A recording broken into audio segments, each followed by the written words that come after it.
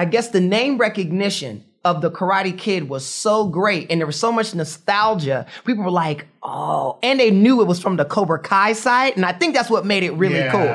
If it would have been Miyagi-Do, not saying it wouldn't have worked, I just think it would have been a little less, but because it was through Cobra Kai, people were like, oh, that's different, and it's gotta be cool. So people said, we'll check it out. And when we did that first trailer, through the roof. In this episode, we talk with Caleb Pinkett. Caleb is one of the fastest rising and most influential producers in Hollywood and one of the producers of YouTube's premium hit, Cobra Kai. As the head of Overbrook Film and Television, which is a production home of Will Smith and Jada Pinkett Smith, Caleb has helped launch Netflix's breakout hit To All the Boys I Loved Before and the featured film, I Am Legend. This is Creative Disruption, the intersection where entertainment, data, and creativity meet. Here's your hosts, Ricky Ray Butler and Daryl Eves. Welcome back to the Creative Disruption. I'm super excited about this episode because I am a huge fan of Cobra Kai. You watched that? Oh yeah, I binged it one night. Listen, absolutely. Listen, like seriously, like YouTube has tried so much. I didn't think I was going to. I wasn't expecting because I like the Karate Kid, but like I wasn't obsessed with it. But my wife and I, we literally watched the entire series in one night. We watched it quick. Like YouTube's made content before on premium, and I'm like, this is not even the same, atmosphere, stratosphere.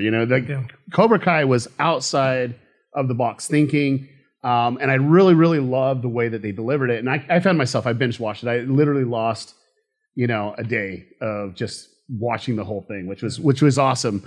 Now you have a theory about Karate Kid here, right? Specifically Cobra Kai. Oh, is it Cobra Kai? Is it a Cobra Kai theory? Yeah, my theory, I mean, look, I don't think it's super controversial, but I think basically they got a lot of kids that were picked on, that were somewhat bullied. And okay, wait. Were you ever bullied in school? I'm not going to admit. Yes, a little bit. Just a little bit, though. Okay. And basically, turn them into bullies. And I think it's an awesome show. It was cool. So there's a YouTube video that's been floating around for quite a few years. And the first time that I watched this, I think Matthew Turner that actually made this video, it has like 9 million views or something. And it actually states that. It says Daniel was the bully. And I'm like, no, Daniel wasn't the bully. So I watched this video, and guess who actually punched first in every one of the situations? After that first encounter, who punched first? I'm going to guess Daniel. Daniel did. 100%. Well, but it was a time where someone was using the restroom and he sprayed water on them too, exactly. Right? He was minding his own business. I think he was rolling something to smoke to make him a lot more peaceful. But what happened? What happened? So Daniel definitely was the bully there. But watching Cobra Kai, and I got to ask this question when we bring Caleb on. Yeah.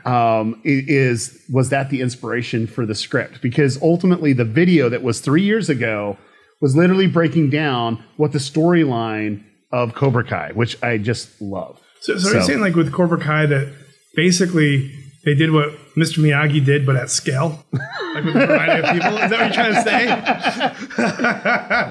say? Oh, well, Ricky, let's go ahead and introduce our guest. We have with us, the producer of Cobra Kai, Caleb Pinkett. Yes, sir. And the president of Overbrook? Yes. Yeah. Thank you so much for joining us. Oh, no, it's my pleasure. Thank you guys for having me. It's really cool. Now, I watched a YouTube video just the other day, probably a couple months ago, where your brother-in-law, Will Smith, basically did a little vlog explaining how you got into the industry. And I'm like, I'll tell you what. After the end of that video, I'm like, man, one day I want to meet this Caleb guy because he has what it takes. Seriously, you're disrupting the industry in so many different ways. But you did it from the very beginning, and what did it all start with? Boxing? And it was like, hey, gotta get in shape or whatever it was. Yeah. That's really how it happened. Will at the time was very regimented and life has to, you got to be disciplined and, you got to work and you got to gain, and I had these ideas for movies and I pitched them and he was like, yeah, those are cool. I think that's a good idea. But, if I'm going to work with you, you got to get in shape. And I was like, what? What the fuck does that, I'm sorry. I was like, what does that have to do with doing movies? And he said, no, it has everything to do, because I need to know you have the mental capacity to handle your body telling you to quit when you know you want something. If you can do that, that's the key to life. We'd be his best friends. I get fired immediately. Yeah, but that's how it went. That video did all right. I was like, I was surprised how many views that got. I was like, oh my God. No, but did you read the comments? Like, I'm one that I actually go through the comments. I want to see what people are really. Yeah. And like literally, like Hollywood's known for nepotism, right? Right. Oh, my great grand godchild is going to be the next movie star or whatever it is. But that didn't happen in your case. I mean, you have a very popular sister and a very popular brother-in-law. And like, well, no, you ain't going to give you nothing. You gotta go work for it. Yeah, Jada is the worst with that. Let me tell you, on camera. She does not, like, she is not going to give you anything. She's like, everything you'll have to earn, because everybody's going to assume and think that you were given everything just because of your last name and because you're my brother. There's nothing you can do except be good at your job. So when they meet you and deal with you, they say, well, maybe they didn't just give him something. Maybe he read a couple of things, right? Because you know what you're talking about, and there's a passion for it, and they see it. And, in families, it's a lot of this stuff is not too far. You know what I mean? It's like, it's not an accident like that LeBron's son wants to play basketball. You know what I mean? It's like, there's things where people, Archie Manning, Peyton Manning, you know what I mean? Right. You got the Watts brothers, like all of them. Right. The Watts, even Clay Matthews, his family. Like there's families, kind of gravitate around the same thing. It's not an exact science, but it's similar. And our Jada and our father was extremely talented and into the arts and stuff. So I think that's where we naturally got it, and it just all went from there. But you are more a marketing mind. I mean, when I was going through it, I'm like I'm a person that's behind the scenes. Like, I'm literally helping different creators, brands, projects, whatever it may be. And I'm able to see patterns in marketing and so on and so forth. When I was watching, I'm like, oh my gosh, like I could literally see your handiwork in the projects that you are. And I went on after that video, and this is well before this podcast, well before we actually had you on as a guest. I went on your IMDb, and I was like blown away of where you got your start, how you were able to do it, and realistically, it followed the timeline with that video. I'm like, is that really accurate? Come on, right? Is that just staged? But no, like you were literally hustling to make things work, and I think you were going above and beyond what most people would do, because you had all these famous people that you're surrounded by, but you had to break out on your own. Yes, sir. And it's still that way. Everything if you notice, a lot of the things that Overbrook is doing, and within the past 2 years and all the way up to now, we'll just use Cobra Kai since you guys are talking about it. All that was done without my sister or Will doing anything. Sure. Neither one of them promoted it on their Instagrams or anything. Nobody said, go watch this. None of that. You know what I mean? Like, and it wasn't, it's amazing. It's by design. Not that I couldn't. I say, hey, Jada, can you do this? Of course. Right? Will, can you do it? Yeah. But everybody's going to assume any success or anything I get is because of them. And, oh, yeah, your brother-in-law did that. So it's like, you could check it. They didn't say anything. And the show still did well. So it stands on its own as a quality project. And as you guys, we're talking, I think, those types of things. And it won't be with everything. There's things that I'll be like, hey, shout this, certain things, because in our world, social media is the new world. That's how people get their news. More people get their news from YouTube than CNN. You know what I mean? It's so true. So because of that, it's like if you want to reach the masses, you have to do it through some social media platform, whether YouTube, Instagram, Facebook, whatever that is. Now I heard a rumor, and I don't know if this is true or not, but did you have to actually convince your brother-in-law to get on Instagram? Is that truth? Well, it is, in the sense it wasn't just me. I won't take that credit, but Will was like, because Will's an old school movie star. Like, right. The kind where you don't do any TV because the people can see you for free. They're not going to go see your movies. You don't promote anything like a Pepsi or some tires because you can't, in Europe. right, because you can't have your brand attached to anything because that's who they're gonna think. Oh, there's the Pepsi guy, right? So movie stars, especially in the United States, as the point that you made, they wouldn't, right? And they had to keep it so that mystery thing, so you'll go see the movie, but. Social media blew all of that out the water. The people started saying, no. I want to know you for real. I want to see what you like when you get up in the morning. I want to see who's in your house. I want to know what you think about certain things. Well, then maybe we don't, whatever that is. But people wanted that insight. And you saw what The Rock was doing. You saw what Kevin Hart was doing. And if you look at it, The Rock and Kevin Hart really moved to the forefront. Absolutely. As far as actors, right? And became movie stars not through their social media, but their social media helped sustain it. They were able to wrangle their fans, if that, you know what I mean? Sure. And Will was looking like, yo, that's like, it's a new world. Like, okay. And we all, we do a lot of reading and studying, and in life, it's evolve or die. Anything that's not growing is dying, period. You know what I mean? So Will was like, well, I'm not dead yet. And I'm looking at this, and Will was like, and Will loves making content. He loves, he's a creator. He's a creator. So it gave him a chance to make something new every day. You know what I mean? Make jokes like that stuff he does, that Scaring Scotty thing. Will does that to everybody. Like, he's always been that type of person. Now he could videotape it and people get to see that side of him, and it was just great for a lot of people. Will's also he's very inspirational. He always would call me in the mornings. Hey, love this. He calls me love. He's like, yo, love, this is what I'm thinking. We got to do this in life. You got to do this. You got to, just whatever that is. Now he can do it and give it to 10 million people and their lives improve. So for him, it was like the greatest thing ever. No, I love it. And I love the content too, because then there's other creators, and I'm going to mention one that I probably shouldn't, but Mario Lopez did a vlog, and it was like so disconnected.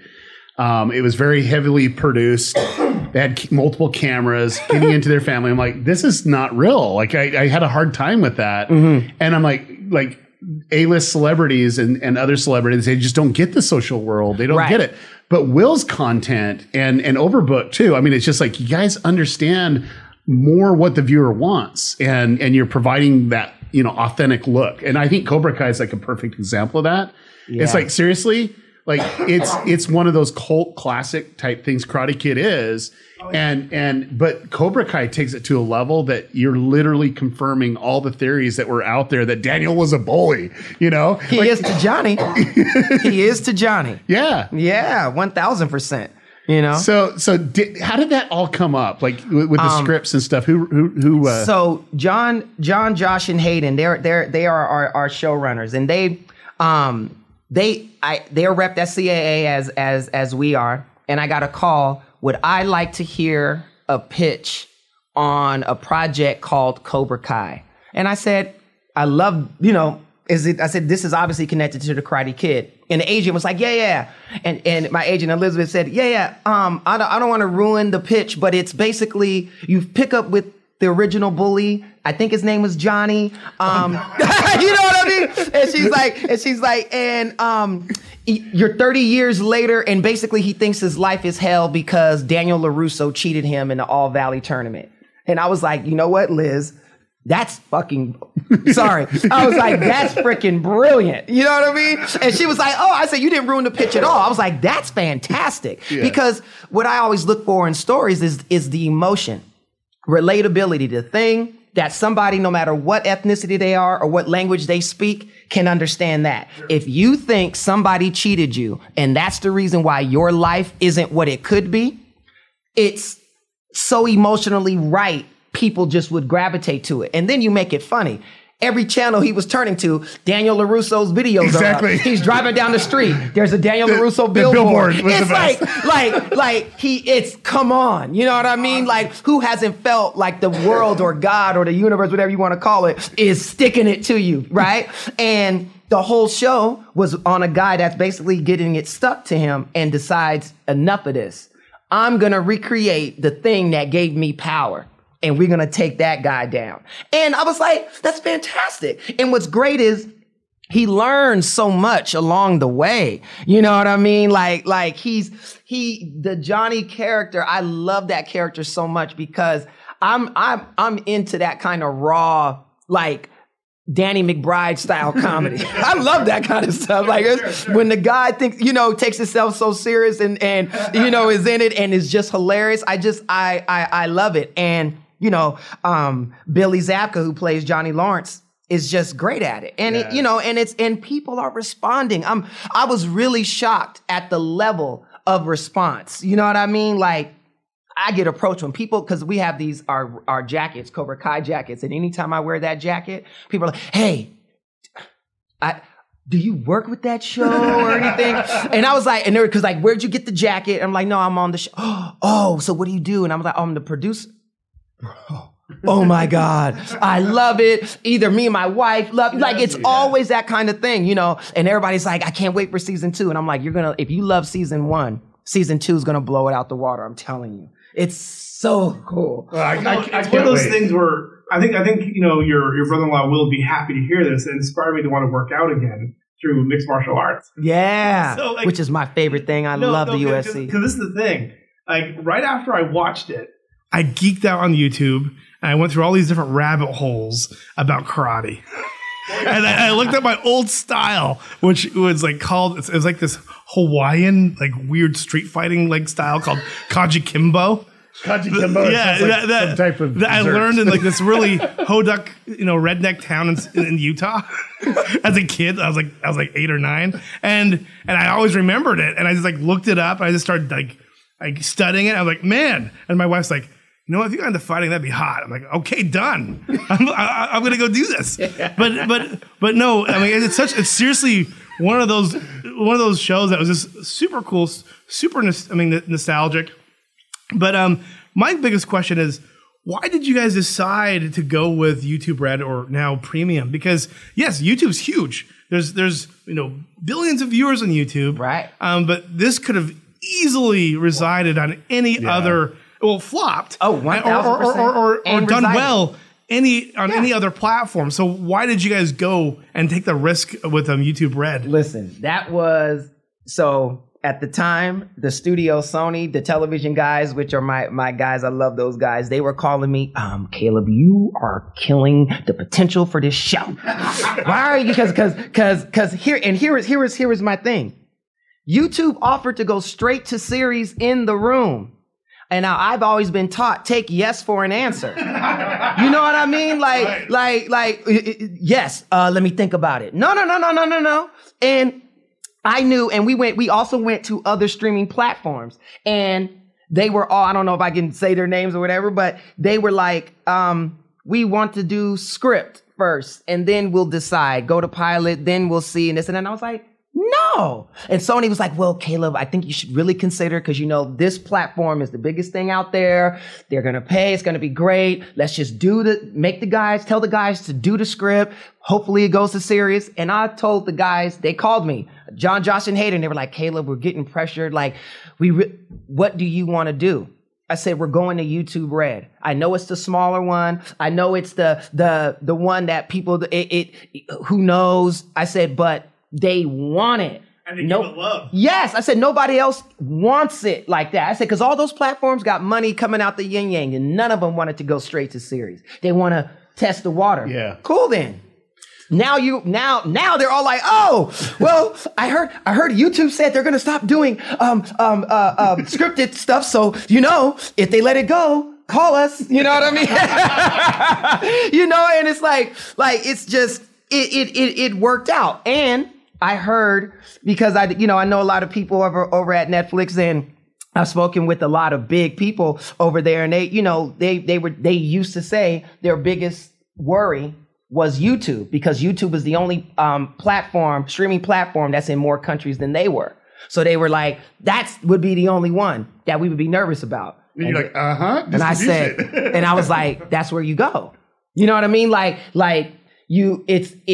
Let's see what they do with it. Because again, nobody else wanted to go straight to series. And I was like, these guys work so hard. How am I going to tell them you might get paid? Yeah. I want to be like, right. No, you're getting paid. We say yes, we're in. You know what I mean? And you know, it worked out. It was a gamble. Yes, it was, but it worked. So, you know, my question awesome. Is like, okay, so you chose someone and a platform that is going to get out to more people, yes. right? And you, like, most people in this industry wouldn't do that. They're like, no, we want the safer bet. Oh yeah, the safer bet is to go with the bigger studio, bigger, you know, let's do a Netflix or whatever. But you decided to go that way. Mm-hmm. What did you do, like priming up social media or anything to prepare for because it's all about marketing. Yes. It's about distribution and getting people, you know, eyeballs being aware of it. Well, what was great was because it was YouTube, they're already plugged in. Like they got, you know, they do their analytics and, you know, people like this and the age from this number to this at this certain time of night and they eat French fries and pizza and this is what they're going to want. And then the ones that are having broccoli and chicken, they're going to have this. Like they got every damn thing. Like, honestly, I was like, yo, this shit. I was like, y'all might be the devil. I was like, how the hell do you have all of this information? And what's funny is they kind of laugh just like that. Anyway, so Caleb, like we said, this is the thing. But they just strategically placed certain small snippets. But what happened was I guess the name recognition of the Karate Kid was so great and there was so much nostalgia. People were like, oh, and they knew it was from the Cobra Kai side. And I think that's what made it really cool. If it would have been Miyagi-Do, not saying it wouldn't have worked. I just think it would have been a little less. But because it was through Cobra Kai, people were like, oh, that's different and it's gotta be cool. So people said, we'll check it out. And when we did that first trailer, through the roof. Once the people saw that was it. And you guys broke records on that too. Yeah, that was like on the trailer alone. I'm like, yo, I was like, this is crazy. Yeah. I was just like, please, let's deliver. What records did they break? Oh, like from a trailer driven off of a streaming platform is like the highest trailer ever watched. Yeah, and it was also like within a certain amount of time because they do that too. Like, oh, within the first 12 hours, 24 hours, you stream like this. You know, it's similar to what studios do with opening weekend. You make 20 million, they'll say, okay, times 3, you're going to tap out around 60. You know, so I guess it's the same sort of math that they use. Okay, if you had these many views within 24, we're betting we'll get to here, and you know, there's that. So yeah, I just pulled it up. It's 46 million video views on the trailer itself. I mean, that's crazy. Yeah, that is crazy. I know I watched at least that 5 times. I mean, well, it's good. No, it was really good, and like the storyline was really good. And I thought, you know what, this is like when I watched it, I'm like, okay, YouTube is getting serious. I mean, they have YouTube TV and they're wanting to get higher production value. Yeah. This one actually proved that it could be done. You left me hanging because I thought Daniel and Johnny were going to be friends at the very end. Mm-hmm. It was just there. It was like I was a hug and everything, and it just all fell apart very quickly. And here's the thing. It's like, see, I'm dating myself. I just turned 39 yesterday. So I had my 39th birthday. And so I'm dating myself with this. It's like Tony and Angela. Once they get together, the show's over. Yeah, it's done. You can't do that. They always, you have to get, you know, just almost there. It's that emotion. You know what I mean? Yeah. No, I love it. So let's kind of shift gears because like this isn't just an episode about Cobra Kai. Right. But it's like literally Overbrook, I truly believe, is one of the companies that's really disrupting Hollywood because you're doing things differently and you're doing it a different approach than most studios. And most studios, they have a whole bunch of history and they have a whole bunch of, you know, employees and so on and so forth. You're taking a different approach, and the way that I look at it, it's a lot of your leadership style of how you're actually gauging which projects to do. It's like Cobra Kai is a perfect example. You're like, oh, yeah, look, they said yes, and yes, they're delivering to more countries. Why wouldn't we want to be on that platform versus another one? Kind of give us some of your philosophies of business and how you look at projects and how you look ahead, because you're literally looking ahead of how to stay afloat, right? Right, at 1,000%. And, you know, for me, like I said, with projects, it's always about the human emotion. That's the first thing. Do I feel it? Not understand it, but do I feel it? Because you can understand things that you don't emotionally connect to, and that isn't interesting. But once you feel it, it could be as simple as anything. You know what I mean? But if you feel it, it just weighs more on you. So I always look for that first. And then, you know, the way that I'm trying to build as I call it, Overbrook 2.0 is it's a lot smaller. There's only 4 of us, right? I'm really close. Oh yeah. I'm really close with all of my team, and we're trying to just take what our predecessors have done and then revamp it into this new world. You know what I mean? And we're still trying, like we're going to start building our Overbrook social media pages more. We'll start posting more things from set. Like this year, we're making 4 movies and a TV show. Like it's never been this busy.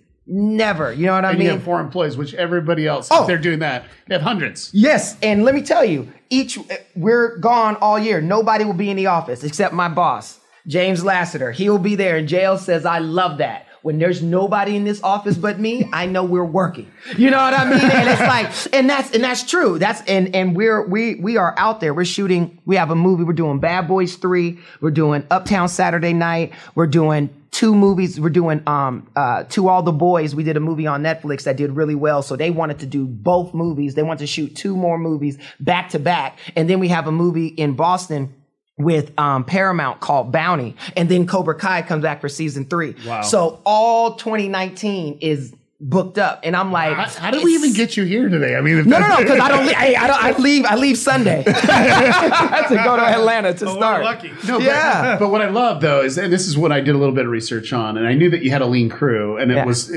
over bloated before. Brought it down, but you're treating it like a startup. Like you're literally in startup mode, and even though that you're not, it's just you have that lean and you have the philosophies of like we don't need so many people. We just need to make sure we enlist the right people helping us. That's right. All you need is the right people. You don't need a lot, because when you have too much, even you can have great people, but they can't really, it's like being everybody stuck in a room. It's like nobody can really do that. And you know what I mean? And having the less employees, it's easier for me to manage. I can talk to each one, and they each have different skills that they bring to the table. So we all complement each other. I always date myself again, call it like Voltron. You know what I mean? Love Voltron. No, you ain't faster. Huh? Having less people. Yes. 1,000%. And they got more responsibility. So now they feel more empowered because you're on set by yourself. Caleb is coming in for a day, 3 days, a week maximum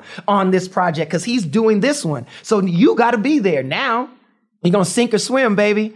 And listen, I much rather have that. I much rather know that you can't do it, or instead of keeping you on payroll and always wondering if you can. But you never get the shot because there's so many people, right? It's like no. I want you, and I believe, it's like weightlifting. You want a little bit weight that just makes you go, and that's how it grows. You don't want too much where you can't lift it. So I don't ever do that. So I'll always come in and I'll help with my, newer producers and be there, always there to answer questions, handle the big things for them. Like I'm not going to make them talk to the studio head or talk to, you know what I mean? Because there might be because it could be any issue and they're like, oh my God, they yelled at me. They said this, you don't want any of that. That could be too much weight, but just getting used to being on set, dealing with people. I have a philosophy of how I like people treated on my sets and like how you are to act and conduct yourself with people, because this whole industry is about people. If everything is about the project and I don't care how you feel, let's go. And, well, it doesn't work that way. It doesn't. You could get number one. You could have the movie that works once, but won't work the second time. Nobody's going to want to come back and work for you. Right. And if they do, they're only doing it for the money. So now you're not getting the best out of them. So my question, so that philosophy, like you started at the bottom, right? And you worked your way up. I was a driver. And isn't that the reason why you have the philosophy today? Is because you work with people like that and you're like, there's no way I'm going to work with that. I don't care what money they have. I've had the it's a blessing to be with. I was on Will's hip for so long and he wouldn't allow me to talk any of that stuff in meetings, but I got to see some of the biggest directors, producers, writers in the world, studio heads, and some of them are really great people and others are less. And I saw the ones I did not want to be like. I don't care how much money you have, right? If people don't like you, the hell is that? I'd much rather make less money and people are like, that's my dude. If Caleb ever needs me to work on a movie, I'm there for that guy. Rather than, yeah, his movies work, but he's a dick. I hate that guy. Like, I just don't want that reputation. You know, I just don't, you know, and you know, that could be a fault of my own to where somebody will say, well, you'll never have this amount. Okay. You know, I think it's applied to all forms of leadership. I think all leadership could learn that. Right. And do that better, for sure. Yeah, I mean, and it's hard because, you know, once you're on a set and you're working and, you know, things are hectic and, you know, and when you manage a set, because a producer's job is people management. That's your first job on set. And then it's the story and the actors and all of that. But if your crew is unhappy, if people aren't, you gotta worry about that because it's going to destroy everything that's in front of the camera. Because the first lesson I learned was nothing matters except between action and cut. Yes, right up until it doesn't.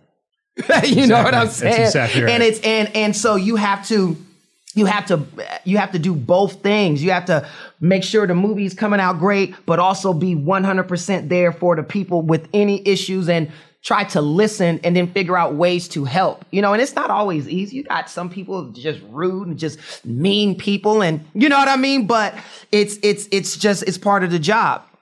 Oh, so you've done a lot of disruption in this industry. And it sounds like, you know, I mean, you should write a business book. Systems and processes and, you know, morale and all that stuff. The title of his book, Don't Be a Dick. Right. Absolutely. That's a good title. That's so true, though. Right. Where do you see things happening? Like what's next with content? Like, I mean, where is there going to be more disruption? It's really just in the types of things that we start making. See, here's the beauty about streaming services is that now, because studios have a certain thing that they have to make a certain amount of money and they don't want to offend or do anything that's offensive. So that's why you'll have they won't do a movie that talk like about a preacher or something, right? It's rare, very rare. They're more Oscar sort of bait, something. They won't do those things. But see, now with streaming, you can do movies that are actually, as I always say, a little bit more about something in the sense where they make people think. You got to have shoot 'em up, fun, sexy, all of that. It's candy. Great. We love it. We all love that. But we also, as humans, look for stuff just a little bit deeper sometimes. Sometimes we don't even know that's what we're looking for because I always say the only reason why we tell stories is to learn what either to do or what not to do. It's the only reason why humans started telling stories. The kid lies and they say, oh, let me tell you the story about the boy that cried wolf, right? Because there's a lesson, right? Like if you continue to lie, people will not believe you. And then when you really need them, they won't be there for you and your life can be endangered. So don't lie because lying can essentially kill you. That's the point of that story. You know what I mean? If you look at any fairy tale stories, there are always lessons about life. So and what I want to do is make more content that have lessons about life that people can enjoy and then be like, damn, that's freaking interesting. You know what I mean? Like that, like I want to do things like that, but also the candy and the fun and that too, because I got that side, but I definitely want to make more time and more projects and content that are a little bit more thought-provoking, that actually aid you in your life, you know, besides just making you laugh or think something is cool or want to buy a car or something, you know. So would you consider yourself a creative? I mean... Oh, 1,000%. I write. I want to start directing. I think I'm going to direct my first movie next year.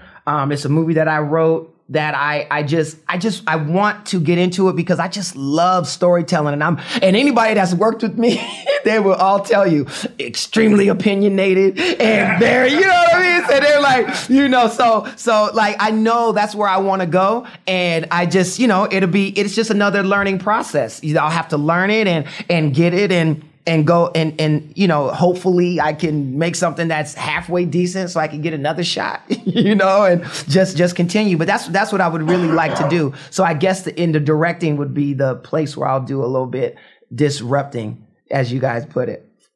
Yeah. No, I love that. So a couple things. There's a lot of creators that are here in Hollywood and LA and so on and so forth. And they move here just so they can get their shot. And they start like at some studio doing whatever. However, there's other platforms like YouTube, for example, where people are literally being discovered from all around the world with just different talents that they have, whatever it may be. What advice would you give people that are looking to start out? What would you give them, knowing both sides a little bit? I would say be 100% disciplined, right? Because isn't that the same thing? That's the same advice that Will gave you. But it's the truth because whatever path you choose, it's going to be hard work. It's not going to be easy. You're going to have to give hours. You're going to be away from family, people you love. It's going to take that. Like, you can't be lazy with it and just think, oh, well, I don't have to put that much time because I'm really good at it. Okay. Yeah. You know what I mean? So first, be disciplined. But after that should just come just with basics, with just the basic, with the starter package. Hopefully you have that button. But then find what you actually love. What's the thing that you would do for free? What's the thing that you would do and still have a day job because you love it like that? Look for that. Don't go into something just for money, because that will not sustain you. You will hate it. You'll be like, it ain't worth it. They don't pay me enough. You know what I mean? And it's like, so make sure that you love what you're going into. And just say you don't know, really. You just know you want to be in the entertainment business or something, but you don't know exactly what it is. Fine. Take a job somewhere and it will find you. If you're in the right area, it will find you. You'll start finding where your interests are, and you'll start going that path. Like me, I started off as acting, but what was interesting was I much rather create than act, right? Now acting is more glamorous. You get to be in front of the camera. All the girls know you. You make more money, all this cool stuff. You could be Creed shit. You know what I'm saying? But I actually enjoy the creating more, being behind it, coming up with the ideas, fighting for them, shooting it, seeing if we can get that performance. Oh my God, you got me with that. Yes. I like that. You know what I mean? So I moved towards producing and writing more. And then and recently I discovered in the past, 2 years, that I really want to direct. And it was funny. Like 5 years ago, we were doing a movie. We were doing a pre-production on a film that we didn't make called American Can. And Lee Daniels was going to direct it. And I remember me and Lee, I had to go to Louisiana with Lee for a week. We'd go around meeting people, all that, because we were producing it and he was directing. And we went to lunch. And I'll never forget, because during the day, I'm talking to people, doing stuff, and Lee didn't say nothing. He's just watching me. I didn't think he liked me. I was like, oh, man. So we go to lunch, and he's just sitting there across the table, and he's looking at me. And he goes, you know what, Caleb? And I'm like, oh, here it come. You know what I mean? I'm not doing this movie, all this. That's what I'm thinking. He goes, you're not a producer. And I was like, oh, God. Like, oh, what did I do wrong? How am I not a producer? I'm not a producer. What am I, right? And he goes, you're a director. And I said, what? I said, nah, Lee. He said, mark my words, boy. He said, the way you talk to people, the way you talk about stories, and I was just watching you. He says, you're a director. I said, nah, I can't have that. I don't want the headache. He said, mark my words. And I swear, and 2 years ago when it hit me, I bust out I was like, Lee was right. So you put that seed in there? Yeah, he just said he knew it. He said, I can look at you. That's what you are. He says, don't worry. You're going to find it. Because at that time I was like, no way. Hell no, I'm going to be no director. And now I'm like, you know what? I think I may want to try it. You know what I mean? It's just, yeah, he sure did. He was the one. Let's talk about brands integrating with content. Like literally at the end of the day, we have to make money, right? Yes, sir. And there's several ways you can make money. Brand integrations in products. Yes. Like Cobra Kai. Yes. What was interesting about projects like that and other projects you've done, working with brands? How has that helped you with your project, and how has it hurt you as well? Well, it only hurts if it's obvious, right? Audiences hate. Oh, okay, here you go, selling me damn, you're trying to sell me this thing. But if it's organic, right? If it's just in the scene normal. So we did Annie, and we got a lot of products from Whirlpool, right? But they're just in the back. You don't notice, but if you notice, you'll see it. But it's not like There's Whirlpool. You know what I mean? Like, go do the dishes with the Whirlpool. Right. It wasn't that. So like for me, I don't mind any product placement because the world is filled with it. You just look around this studio. There's everything. You know what I mean? Funny if you make up goofy products. Right. You know, like fake logos and all that stuff. Right. Because everybody notices it. Right. You know what I mean? So it's like it just needs to be. Don't have it there, but don't pay attention to it the way you would in real life. I know what bottle this is. I don't need to just keep. Is it in front? Okay. You know, like that because that's not real. People know you barely pick up a bottle and the logo is perfectly centered in the camera. It's placed right. Come on, you know. I think it's a win-win too, is because we have data that shows that it's not only just better for the content, it's better for the brand too. Yeah. Like if the brand is too bold, in a series or in a film, it's not going to be helpful. Right. If anything, it's going to be backlash. Yeah. I look at the best example of brand integration is E.T. with Reese's Pieces. I'm telling you right now. Sure. Like they went to M&M's first, and say, hey, we want a heavy beat. No, we don't want to do that. That's kind of dumb, whatever. But you look at the acceleration of Reese's Pieces after that. I know that's when I started eating them. Yeah. I mean, and as you can see, I haven't stopped. But seriously, it was like perfect brand integration. It was a part of the story. It's part of it, but it's a kid with candy. What is more organic than that? Yeah. You know what I mean? And I'll tell you the truth. Goonies.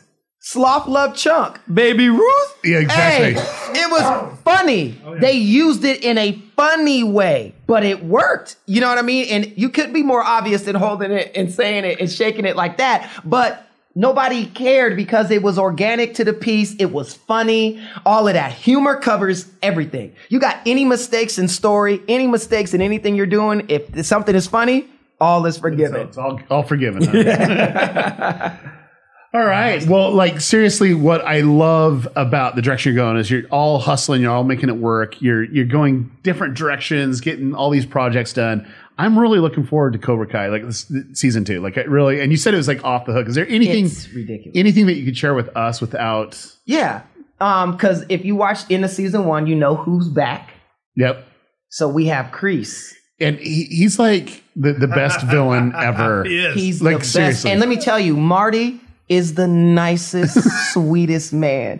You would be like, how are you so evil and conniving as a character? And then cut. Hey, Caleb, how are you? How was your weekend? Is you okay? So good to see you. Stay in such good shape.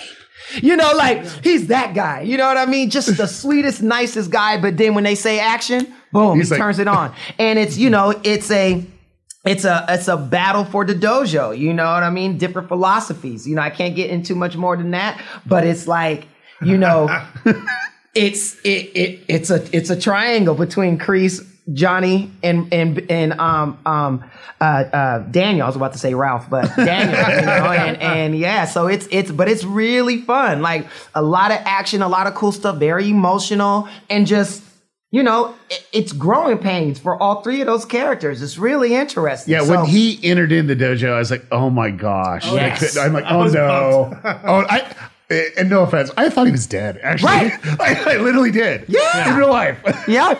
A lot of people did. A lot of people hadn't seen him, but hey, he is alive and well, still looks great, doing his thing. I couldn't be more happy. Now, with the success of Cobra Kai, the first season, are you looking at season 2 to market it differently? I know that YouTube has a lot of data and they're going to promote it their own way, but for you, where it's your production, is there anything that you're looking at to get it more exposure and to the right people? Well, I think now because of like you said, the success of it, now we can do more specificity with the audiences because a lot of people like it. So now you can do promotion that just angles towards women with the girls. We have two.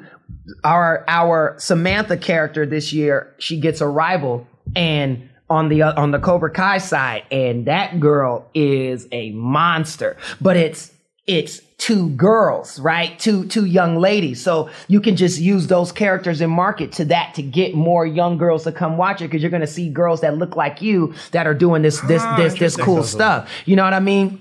You also have the line with They're promoting different characters. based oh off of yeah, audiences. and you could touch different demographics. You know what I mean? I'm learning those things now. Demographic, those kinds of words. You know, set of quadrants and things. You know, but it's like it's that you can target them more specifically and really ignite just a certain area. You know, you can look at where you're weak and then go there. With men and boys, we're golden. Like, they're Cobra Kai'd out. They love it. So it's just grabbing, you know, more older women, more younger women, bringing them, letting them see more of themselves in it. You know what I mean? And the growth and the arcs of those characters. And you know, these girls are dealing with love. So taking and the all kinds of demographics before you actually writing the scripts for season 2, you're like, okay, let's take a look at what we can learn from this. Mm-hmm. And you applied the data and you're like, hey, there's a market here that we could actually hit. And it was like, how do we get more,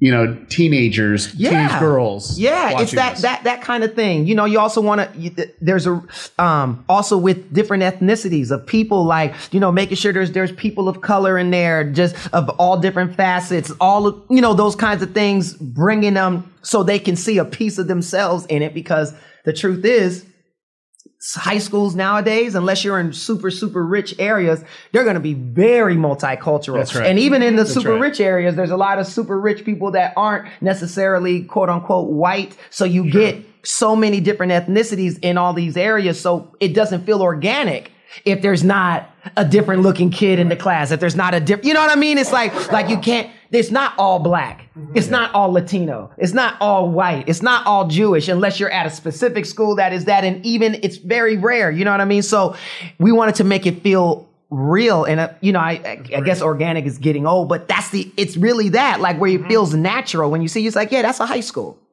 Yeah, that's awesome. Yeah. What are you watching right now? Are there any series that you're binging? Oh man, you know what's so funny? I watch a lot of different shows on TV. Majority of the shows I watch are like, I am a Game of Thrones junkie. I have been. I've watched the first episode when it first came out because I love period. History is like my favorite thing. Oh yeah. So like, I just thought that show was so excellent. So I followed it. So I'm looking forward to this season. I also watch Ray Donovan. I love Ray D. That is my show. I love those kinds of things. I'm a fan of Black Mirror because it's weird. And I'm like, okay, yo. Did you see Bandersnatch? That oh my gosh, I'm watching that tonight, dude. I'm telling you, it's like off the charts good. It was like literally a rabbit hole for 4 hours. Yes, it's choose your own adventure. It's a choose your own adventure, right? And I realized that's like old school YouTube. Right there. It is old school YouTube. It's like it's so amazing, but I realized that each decision had like so many different paths. Like I lost like 4 hours of my life, but it was worth it. Yes, it's like my video game that I've been binging since I've been home for 3 weeks, Red Dead. You know, so I always make sure I do the right thing. I just started that. It's amazing. One of my favorite genres of film, Westerns. I love them. Right, I love them. Any Western that comes out, I go watch. Like John Wayne? Oh. I grew up watching because my dad would watch John Wayne, but he loved Clint Eastwood. Oh, yeah. So I got a lot of Clint Eastwood. The Outlaw Josie Wells was my dad's one. He loved that. I was more Good, Bad, and the Ugly, but he was like, have you noticed that most of those storylines are very similar? Yeah, they're all like basically the same. They're all the same. So good. Oh but yeah, it's just you just love it. Like I think my favorite will. Again, Young Guns, I love that series, but I'm telling you, that Tombstone, that's a damn Western. I love Sam Elliott too. Yeah. It was just great. Kurt Russell, one of his best performances to me. Like, I'm into Western. So that game is like, I'm just having so much fun. I love it. But that one is, you pick your, like, the way you act is how the world reacts to you, you know. So I'm trying to be as good as possible. You know what I mean? Okay. So, and it's so funny. You're riding through towns. They say, "Hey, partner, how are you today?" So you know what I mean? But if you're a villain, they're like, "Hey, get away from me!" It's so funny. I'm not that guy that goes around punching people. No, not at all. Not me. Even though I know I can. Are you more of a Fortnite guy or a PUBG guy? Oh man, you know what? my cousins and everybody, they would kill me if I didn't say it. So it has to be Fortnite because they all day, like big on that. And now my daughter, she's 6 and she wants a Fortnite party when she turns 7 in March. And I'm like, babe, That's really? amazing. She's like, yes, daddy. Oh my, I'm like, wow, that game just took over the world. That's right. Oh, yeah. It's amazing. Yeah, it's fascinating. It's really interesting where entertainment's going, especially for the younger generation. It's like, you know, you have platforms like Facebook and so on. It's just like my kids will never go on Facebook. It's like, no, it's like that's where old people go. Yeah. You know, and then now they're focusing in more with, you know, TikTok and like Instagram. Where do you see like the entertainment for movies? Where do you see that going in the next 10 years? To the big screen. And this is what I call the big screen. Right here, your cell phone. That is the big screen. Kids nowadays, see me, I still love theaters. I want to go and sit down and see the big Get screen. some popcorn. Yep. Kids are like, yeah, right. I can get it right here. Right? So everything is going to go here. I think eventually, you know, I think the movie theater experience will always be there. I think it's going to be in a lot less capacity in 10 years. Like It can still come from the phone, though. Right. I can project them to a big screen from the phone. There it is. But I really believe that the cell phone, the smartphone has literally changed the world forever because all the content comes through here. So, you know, people are watching 2.5-hour movies on their cell phone. I can't do it. I still use my iPad to watch certain things, like, you know what I mean? Because I just need, it gotta be a little bit bigger. Right. You know what I mean? For me, but my son and his friends and my nephews, they can watch everything on here and they don't have no even issue. if there's an 80-inch LCD screen right there, like, no, this is fine. They much rather that. And, you know, so directors are going to have to get it okay with the idea that it's not this anymore, right? Where you got this big screen, you got, you know, it's like, it's going to be smaller. So now you can make different decisions with stuff because, you know, but the technology is so great. You probably can still have probably a 3D movie on your cell phone. That'll probably be available in the next couple of years, you know? Yeah. So, you know, but I just really think like VR goggles. Yeah. I just have this, like, I don't know. The way I see the future, it's more choose your own adventure type thing. I think gaming is so big. Yes. It's like the day that. Well, no, there's a lot of games that make more money than. The industry is like the industry is not even comparable. Right. I mean, gaming industry versus Hollywood, gaming wins every time. But it's like this culture with my kids, and I'm even a gamer, is just like getting to the point where you could go live in a video game. Yes. It's like I took my kids. There's a place in Linden, Utah called The Void, and they do just this whole virtual reality experience. You walk in and you have your own adventure. You kind of go through the whole thing. When my kids got done with it, they're like, could we live here? Because it was like, it was creating their own movie in their own thing. And I don't know, for me, I think gaming and entertainment, the type of entertainment are going to come together. I don't know if it's going to be Ready Player One style, but it's like, it's coming very fast together. Eventually. You know, I mean, I think it's going to get close to that, but I do too. I don't think there's going to be controls and all that stuff. I think what's going to happen is you're going to have a cell phone. Again, now this sounds a little, Black Mirror-ish, I guess, or crazy, but you're going to have a cell phone and you're going to have like a scanner that scans the room, and you're going to be doing live action stuff like moving and punching and running by yourself in a room. I don't think you'll go to a place like that you mentioned. I don't think you're going to go to a place to have a virtual experience. I actually think it's going to happen within the home. It's going to definitely be in the home, and I think the whole thing is like, my kids love Fortnite, and they're just on it the whole time. They would rather play Fortnite with their friends. They go play with their friends. You know, right. I mean, that's just one of those things. Right. It's like, hey, we'd rather do this. And so I see that more really converging. And Fortnite's been a pretty amazing, game that's able to really rally around the world, and they're making billions of dollars. I mean, it's just ridiculous. It's insane. You know what they're doing, but. Do you see Hollywood and this conforming? 1,000%. It's going to have to. That's just because you got to give the people what they want. And that's the new form of entertainment. I'm telling you, virtual reality is about to change everything. It really is. The second, and I've been pitching this, it's so funny. It's the second you do a virtual reality shootout for Bad Boys 3, and you get to be next to Mike Lowry and Marcus Burnett. Oh, wow. And you're there, and Will turns around and says, listen, go over there, go to that wall, cover up, and you bullets start flying.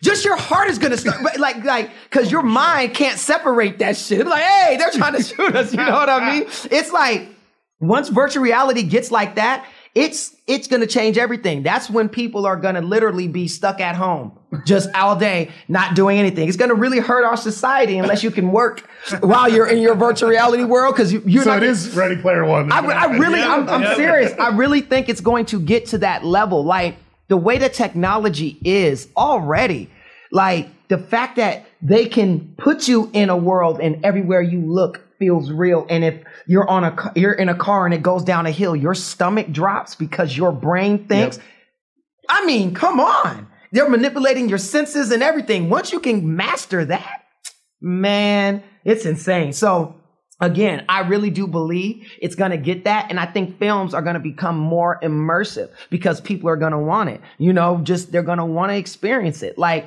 that virtual reality, being able to sit on courtside at a Laker game. Yeah. Like, I mean. And you can sit with a friend that's halfway around the world. And it is literally the game. You're watching LeBron. You're watching whomever. Like, man, that experience is going to be so visceral. Once people get a taste, they're not going to be able to let that go. You don't go back. You can't unring that bell. That's what we'll always say. Well, Caleb, thank you so much for coming in. And I really do appreciate it. Seriously. And honestly, I'm really looking forward to all your projects that you have coming out, especially Cobra Kai. Thank you. Really, really excited about that. Thank you for coming on. And thank everyone for watching this podcast. Make sure you share this with your friends. This podcast is all about disrupting the world, and you are the biggest person in the world that can disrupt the world by doing things a little bit differently than what the status quo is. So go out and having a very successful day.